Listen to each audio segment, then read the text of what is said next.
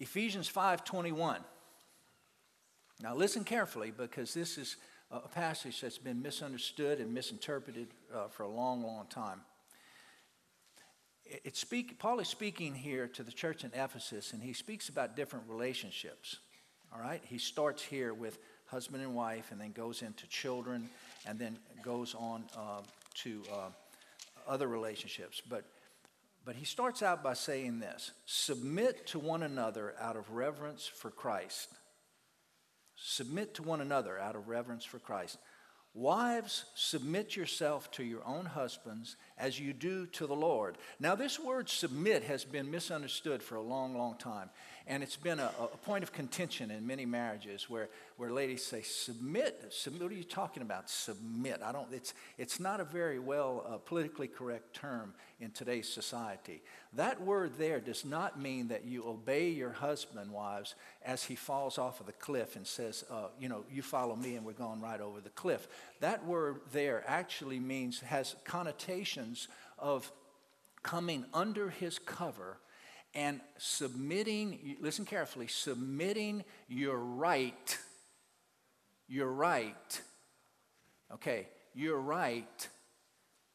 to decide.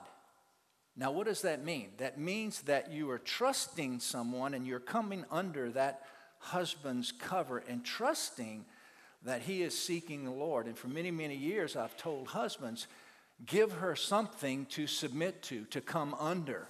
Give her something to follow. So wives, submit yourself to your own husbands as you do to the Lord, because when you submit to your husband, when you give up that right, you are coming under the Lord's instruction first and under the Lord's cover first. Now, it goes on. For the husband is the head of the wife, as Christ is the head of the church, his body, of which he is the Savior. Now, as the church submits to Christ, so also wives should submit to their husbands in everything. Now, okay, husbands, listen carefully. Husbands, love your wives just as Christ loved the church. How did he love the church? He gave himself up for her to make her holy, cleansing her by the washing with water through the word, and to present her to himself as a radiant church without stain or wrinkle or any other blemish, but holy and blameless. So, wives, submit to husbands. Husbands, love your wife as Christ loved the church. A sacrificial love, a love that lays your wants and your desires and yourself down for that wife, okay? To make her holy, cleansing her with the washing of water through the word, leading her into the word of God, leading her spiritually, if you would. Now listen as we go on. Present as a radiant church. In this same way, husbands ought to love their wives as their own bodies. He who loves his wife loves himself. Now, we always think of like our body, and we pamper our bodies and everything else. The connotation here, actually, Paul is talking about that two will be married and become, what does it say in Matthew 19? One flesh. They shall become one. And we're going to read that here too in a second. So when you take care of your wife because she is part of you, and when you lead her and you love her and lay yourself down for her, then really you're doing that for yourself because you are one. For this reason, a man will leave his father and mother and be united with his wife, and the two shall become one flesh, also in Matthew 19. This is a profound mystery, but I'm talking about Christ and the church. However, each one of you must also love his wife as he loves himself, and the wife must, what's that word? Respect her husband. So wives, come under the cover, submit, give up your right to know that he's, Lord, I know but I'm going to follow him. I don't know if I trust this, but I'm going to follow him because I'm believing that he's hearing from God, that he's praying, and that so husbands, we have to give them evidence of that. And husbands, you got more instructions than the wives. Love your wife, laying yourself down, that kind of love, sacrificial love, where you are giving up your desires, giving up your selfish stuff for your wife. And then, wives, respect your husband. Now, in the first two parts of this series of All In, we saw, first of all, three things. We saw that marriage is of divine origin. It comes from God. It's not our plan. And it's one man and it's one woman, right? Remember, we talked about that. One man and one woman, okay? Not one man, two women, not two women, one man, not a man and a man or a woman and a woman. It is a man and a woman, divine origin. Okay, first of all. Secondly, it's meant to be forever. It's not a 90-day thing. It's not a 6-month thing or a 6-year thing. It is meant until death do us part. Number 3, it's the cornerstone of an orderly society.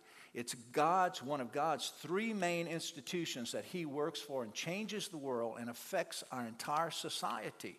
Okay? You have the church is the other institution. The government is the other institution. But marriage is ahead of government. And so it's a cornerstone of orderly society. In the second part of Ephesians 5, we saw that the man is responsible for the leadership, for strong spiritual leadership of his family and of his spouse. Okay?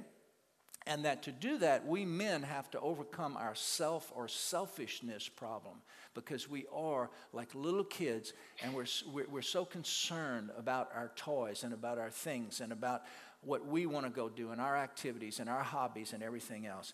And so we have to deal with that, and we have to give that up to lead our families and our spouses. Okay? Now remember, the premise of this whole All-In series is the premise of this is that for any marriage to succeed or any marriage to be successful, it's not a 50-50, like I give 50% and June gives 50%. It's got to be 100% and 100% for it to work, correct? So it's got to be all in. I'm all in here. You know, I shared with you, we had our anniversary in December 22nd, and we made an agreement early on in our marriage, even before we got married, that there would be one thing that was not an option with us. We're all in. And an option in our marriage never was. The word would be never mentioned in our home. And she'll tell you that. And that word was divorce. Not mentioned in our home. Okay? So we gave that option up right off. In other words, we're stuck with each other. Divorce hidden on the table. Okay? So so we were all in from the very beginning, not 50% in. Very, very important. Number 2, that Christ is the center of your home. Listen to me, church. You see that cross? If Christ is not the center of your marriage, if you do not have God in your home, and you do not have Christ as the center of your marriage, you're fighting an uphill battle. You need Jesus in your marriage. You need Jesus in your relationship with your spouse and with your children in your home, as you need him in your heart and in your life. Now, in this final part of how to divorce-proof your marriage, the third part or the fourth part actually, because Brother John preached last week on friendships. But this last part on all in how to divorce-proof your marriage, we're going to look at 5 areas that the Holy Spirit has shown me through the years that will help strengthen and help build your marriage into a godly marriage. Now, these concepts that we're going to look at aren't foreign concepts. We've all heard of these before. They're basic things, but we tend to overlook them on a daily basis, and we don't put them into practice. And why is that? Well, I'll tell you why we don't. Because they cost us. Each one of these things we're going to go over today will cost you to implement in your marriage. It'll cost you a lot. It's going to cost you yourself. You'll have to lay down self for these 5 things to be implemented in your marriage, or really this message today in any relationship. These 5 things apply in any relationship, but in particular your marriage, okay? And because the cost is so high, we tend to not put them into practice. Did I mention to y'all that Brother David and Miss Haley are having a marriage class starting next weekend? At what time here? 4 o'clock Saturday is introduction class here. It's called United in Christ. Did I tell y'all that, by the way? They're having that coming up this weekend, okay? So let's look closer at some of these things, okay? 5 basic concepts that build strong marriages. The first one I'd like to talk about is communication. Listen to me. Communication, Proverbs 18:21. The tongue has the power of life and death, and those who love it will eat its fruit. Now, listen to this scripture. The tongue has the power of life and death. The tongue has the power of life and death in your relationship. Your tongue, what you say, how you speak, how you listen, how you communicate is critical in your marriage. Now, let me preface before I go any further here. I don't want to see any wives doing this to husbands as I'm talking today. And I don't want to see, I kind of saw some serious looks and people looking straight ahead. And I don't want to see any husbands turning and say, he's talking about you. Okay? I don't want to hear that from any of y'all. This is general stuff that I want you to apply to yourself. Okay? But the tongue has the power of life and death, and those who love it will eat its fruit. Now, life or death in your marriage or in your relationships. You can speak life or death in those relationships. Listen carefully. We would think that all kinds of reasons are the number one reason for divorce. The reality is that the number one reason for marriage problems of any kind is a lack of communication. Everyone, church, everyone has an inner desire to be heard and to be understood. Everyone, to be heard and to be understood. Biblical communication, it's not real complicated. It's not piano making. It's real simple. Listen to me. Biblical communication is three things. Taking the time, giving the attention, and truly listening. Let me say them again. Taking the time, giving the attention, and truly listening to those closest to us. That's all it is. It's not rocket science. Taking the time, giving the attention, and truly listening to those God has placed in your life, to your soulmate. Listen to this warning. Feelings of rejection result from a continued lack of time, attention, and listening, and will grow into loneliness, frustration, and unhappiness. If that time, that attention, and that listening is not there over a long period of time, it will eventually take a heavy toll on any relationship, but in particular, a marriage relationship. Because feelings of rejection or unworthiness, or they'll creep in to someone's heart. And then before you know it, you've got serious problems. You've got something to deal with. You know, my first pastor, Brother Francis, used to tell this story all the time. He was a butcher in a small store in Baldwin, Louisiana. And he told this story dealing with this subject, that ladies would come in those days, there weren't these big giant supermarkets, and they would come into the little store, into the little meat market and buy meat for their families. And he was a butcher, and he noticed that ladies were looking for communication, for someone to listen to them. And they would start talking to him as the butcher. And before you know it, they were sharing things in their life. Really things they probably should have been sharing with their husband. And he made this statement one time, and it sunk deep inside of me, that ladies that need that communication and that feeling of being accepted and someone hearing their hearts, that they'll talk to the milkman. They'll talk. I don't think you have milkmen anymore, do you? They'll talk to the butcher. They'll talk to whoever will listen to them and show some kind of concern about where they are and what's going on in their life. A good communicator is a good listener. I call it the 2 T's, to take time and to talk. Time and talk, time and talk, time and talk. You know, now some people kind of qualify that and they say, well, we don't have quality time. Well, how about any time? Just make some time for your relationships. Make some time for your marriage. Make some time to spend some time together, even at first if you just stare at each other. Make some time to communicate. Listen to these quotes from ladies. This is a quote. When our spouse doesn't listen with his ears and heart, we feel unloved and emotionally separated from that person.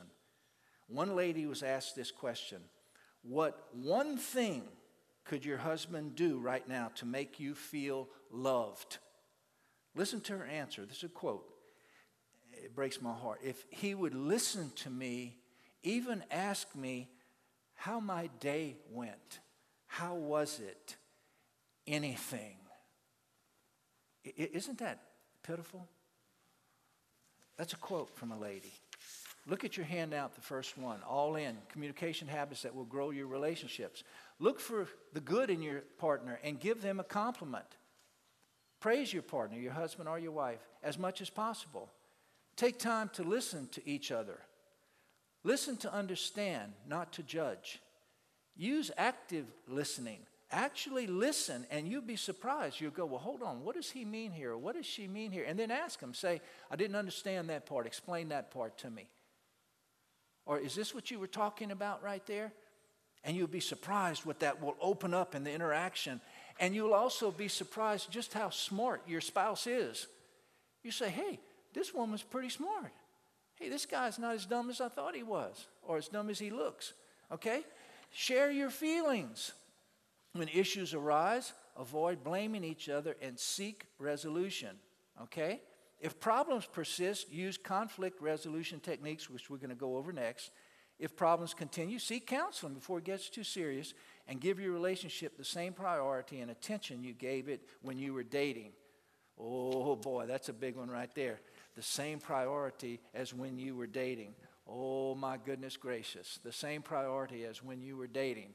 When you were dating, the flowers were there. Oh, you sure look good tonight, baby. Let me tell you something. Oh, you're looking great. You see, because the hunt is on, and we men are conquerors.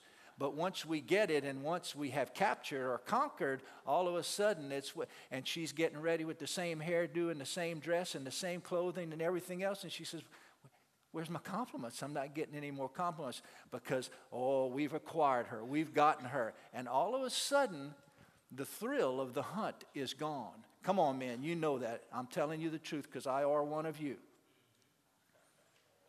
Come on. Come on. And ladies, that diamond in the rough, that man that you see that looks like a big hunk of cement, and you're saying, I know down deep inside there, somewhere in there is a jewel, and I can chip away at it long enough, and I can get down into there to that jewel and everything else, and all. Well, guess what? That jewel is in there. Don't give up, okay? It's in there somewhere. You just got to find it. Get a sledgehammer sometimes and hit it and break that cement open and get that jewel out of there, all right? Wow. Second thing, conflict resolution. Listen to this. Communication, conflict resolution. Proverbs 15:1. A kind word or a gentle answer defers or turns away wrath. A kind word defers wrath. A gentle answer. Listen, I have 3 things I'm going to share with you about conflict resolution. Has anyone in here ever been taught conflict resolution other than Brother David and Miss Haley? 1, 2, 3, 4, 5, 6 out of all these people, 7 maybe. Conflict resolution, one of the most important things that you can learn in your life, and yet we never were taught that. No one ever taught us that in school. How do we resolve conflict? I'm going to start with what I call R&R, recognize and realize. Recognize the enemy ahead of time and realize who you are in Christ Jesus. Recognize the enemy and realize who you are in Christ Jesus. Always remember that your spouse is not the enemy. That the devil, Satan, is prowling around, seeing who he can devour. He is trying to do you in and do your marriage in, okay? The spouse is not the enemy. Recognize and realize that there is an anger threshold, I call it, just like a door, a threshold, that you know at some point that if you go through that door, the fight is on. Y'all know what I'm talking about? Y'all ever been there? Come on, be honest with me. If you've ever been there, raise your hand. We've been there many times in 36 years. Believe me, if you go through this door right here, the argument is on, the fight is on, and there's trouble in Dodge City. Is that correct? And that could be one little thing that you say. It could be a little nod. You could laugh at your spouse if you know they hate to be laughed at. If you laugh, the argument is on. Come on. The fight is on. If you go through that anger or that trouble threshold, I call it, okay? And we choose sometimes to go through that threshold knowing that if we do that, it's on. I've shared this story many times. For the new people, I'll share it again. She's smiling. She says, oh, no, don't tell it. We're going down to Ambassador Caffrey in our van. I'm not feeling real good that day. Had a lot of stuff going on. I don't feel good, and we're starting a conversation. Y'all know as things are progressing. Come on, y'all know what I'm talking about. Somewhere in the horizon is an argument. And we're going along, and it's building and building and building and building, and I've had a bad day, and I just want to fight. Come on, am I the only man here who's been like that? Tim, you're the only other honest one. Okay, come on. And I'm just ready. I want to argue. I want to bite somebody's head off, okay?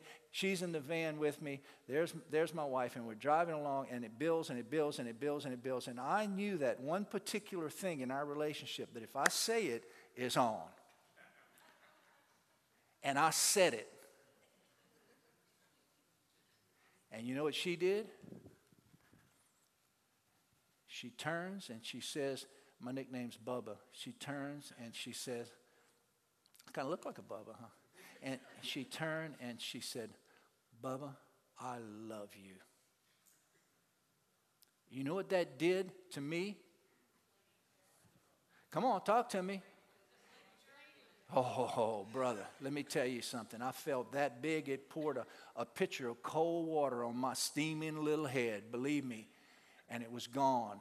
Conflict resolution. She realized who the enemy really was. She saw what was going on, and she chose not to enter through that door that I chose to go through. And she ended it with love, and we didn't go into that argument. Secondly, refuse to win. Let them win. It's not worth it.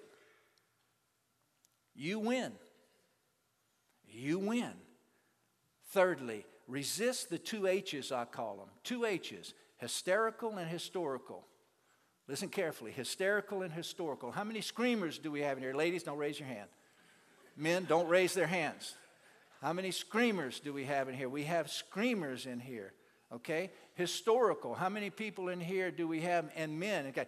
Well, you always this, June. Well, you always that. That's historical. Hysterical is the screaming. Historical is bringing up the past and throwing it in their face all the time. Are you with me? I call them the two H's. Hysterical and historical. Resist that. Don't do that. Did I mention that David and Haley are having a class starting this coming weekend? Saturday, 4:30, right? 4 o'clock starts the introduction to it. I just want to let you know, you'll have open spaces? Or they do have open spaces. Did I mention that to y'all? Starting this Saturday. Wow, isn't that amazing? Wow. Okay, next one, loyalty. Loyalty. Listen, communication, conflict resolution, loyalty. Amos 3:3. Can two walk together unless they agree, unless they are one? This is referring to allegiance, to defending your spouse, to standing up, sticking with them through thick and thin, okay? Through the ugly, embarrassing things that cost you your comfort. Even when your body parts start shifting, you're loyal to them. That's still my baby. Have you noticed that? Come on, that's called loyalty. For better, for worse, for richer, for poorer. It leads to oneness. If you want to read a story about loyalty, read the book of Ruth. For the sake of time, I won't go into it. The book of Ruth, where Ruth stuck to her mother-in-law, Naomi, no matter what, and left her own land and followed Naomi to her land and to her people. And God honors loyalty, church. Listen, 1 Corinthians 13, the love chapter. Listen to it in the Living Bible. The famous love chapter. If you love someone, you will be loyal to him no matter what the cost. You will always believe in him, always expect the best of him, and always stand your ground in defending him. Loyalty. Let me tell y'all something about this lady right here. If you like the way your face looks, don't go talk bad about me in front of her. I'm serious. She, and a lot of ladies are like that. Probably most of you ladies in here.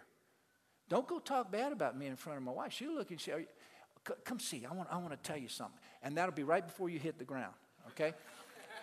She's very loyal. She's very, very loyal. That's loyalty. That's what loyalty is. Faithfulness. How about that? Number 4, faithfulness. Luke 16:10 speaks of faithfulness in small matters. Not just, we think of loyalty and then faithfulness, and we always think of faithfulness just in sexual connotations. You know, just, was he faithful or was she faithful? Listen, it's way bigger than that. How about faithful to your word? How about faithful to your financial commitments? How about faithful to provide for your family? How about faithfulness in all of these little things? Faithful to your vows, to cherish and to honor your spouse. You see, the sexual faithfulness is just the tip of the iceberg. Like I shared with y'all a couple of weeks ago, people just don't wake up and say, man, it's gorgeous right now. It's 5 minutes to 11. The sun, y'all notice how pretty the sun is and the weather out there? This would be a wonderful day for me to go out on June. That's not what happens, guys. It's all those little pebbles in your shoes, those little rocks in your shoes, month after month and year after year, and no communication and no spiritual leadership. And then comes the rest of those problems. Faithful in those small things. Let me give you some warning signs, though, about the sexual part of it. Listen carefully. Warning signs about this sexual aspect of it. Listen carefully. You're in trouble if you feel that you can talk to someone of the opposite sex more freely and with more understanding than you can your spouse. If someone of the opposite sex comes around you and you have a stirring of your senses with that particular person, you're in trouble and you need some help. You need to go talk to someone, get some prayer and get some counsel. If all of a sudden this urgency for pornography comes up in your life, you're in trouble and you need some help. If all of a sudden your spouse is treating you differently and there's no affection there, there's no hugging, there's no affection whatsoever, you're in trouble and you need some help. If you start making excuses for yourself for paying no attention and spending no time and doing it, and all of a sudden you're excusing yourself, you need some help. You need to repent, to confess. You need to become accountable. Did I tell y'all that Brother David and Miss Haley are having their class starting Saturday at 4 o'clock? And they have some openings there. Now let me talk to y'all about the last one here. It's forgiveness. Forgiveness.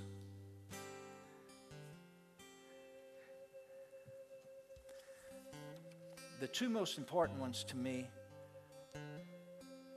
are communication and forgiveness. It's the last concept. Ephesians 4:31, forgive one another as God, for Christ's sake, has forgiven you. Ruth Graham said, a good marriage is the union of two awfully good forgivers.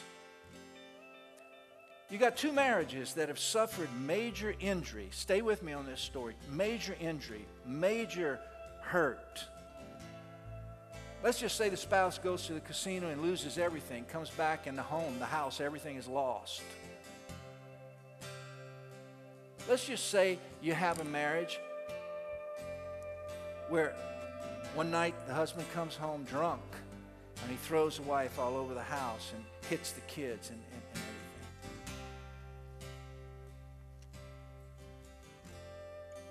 Both of them have suffered injury.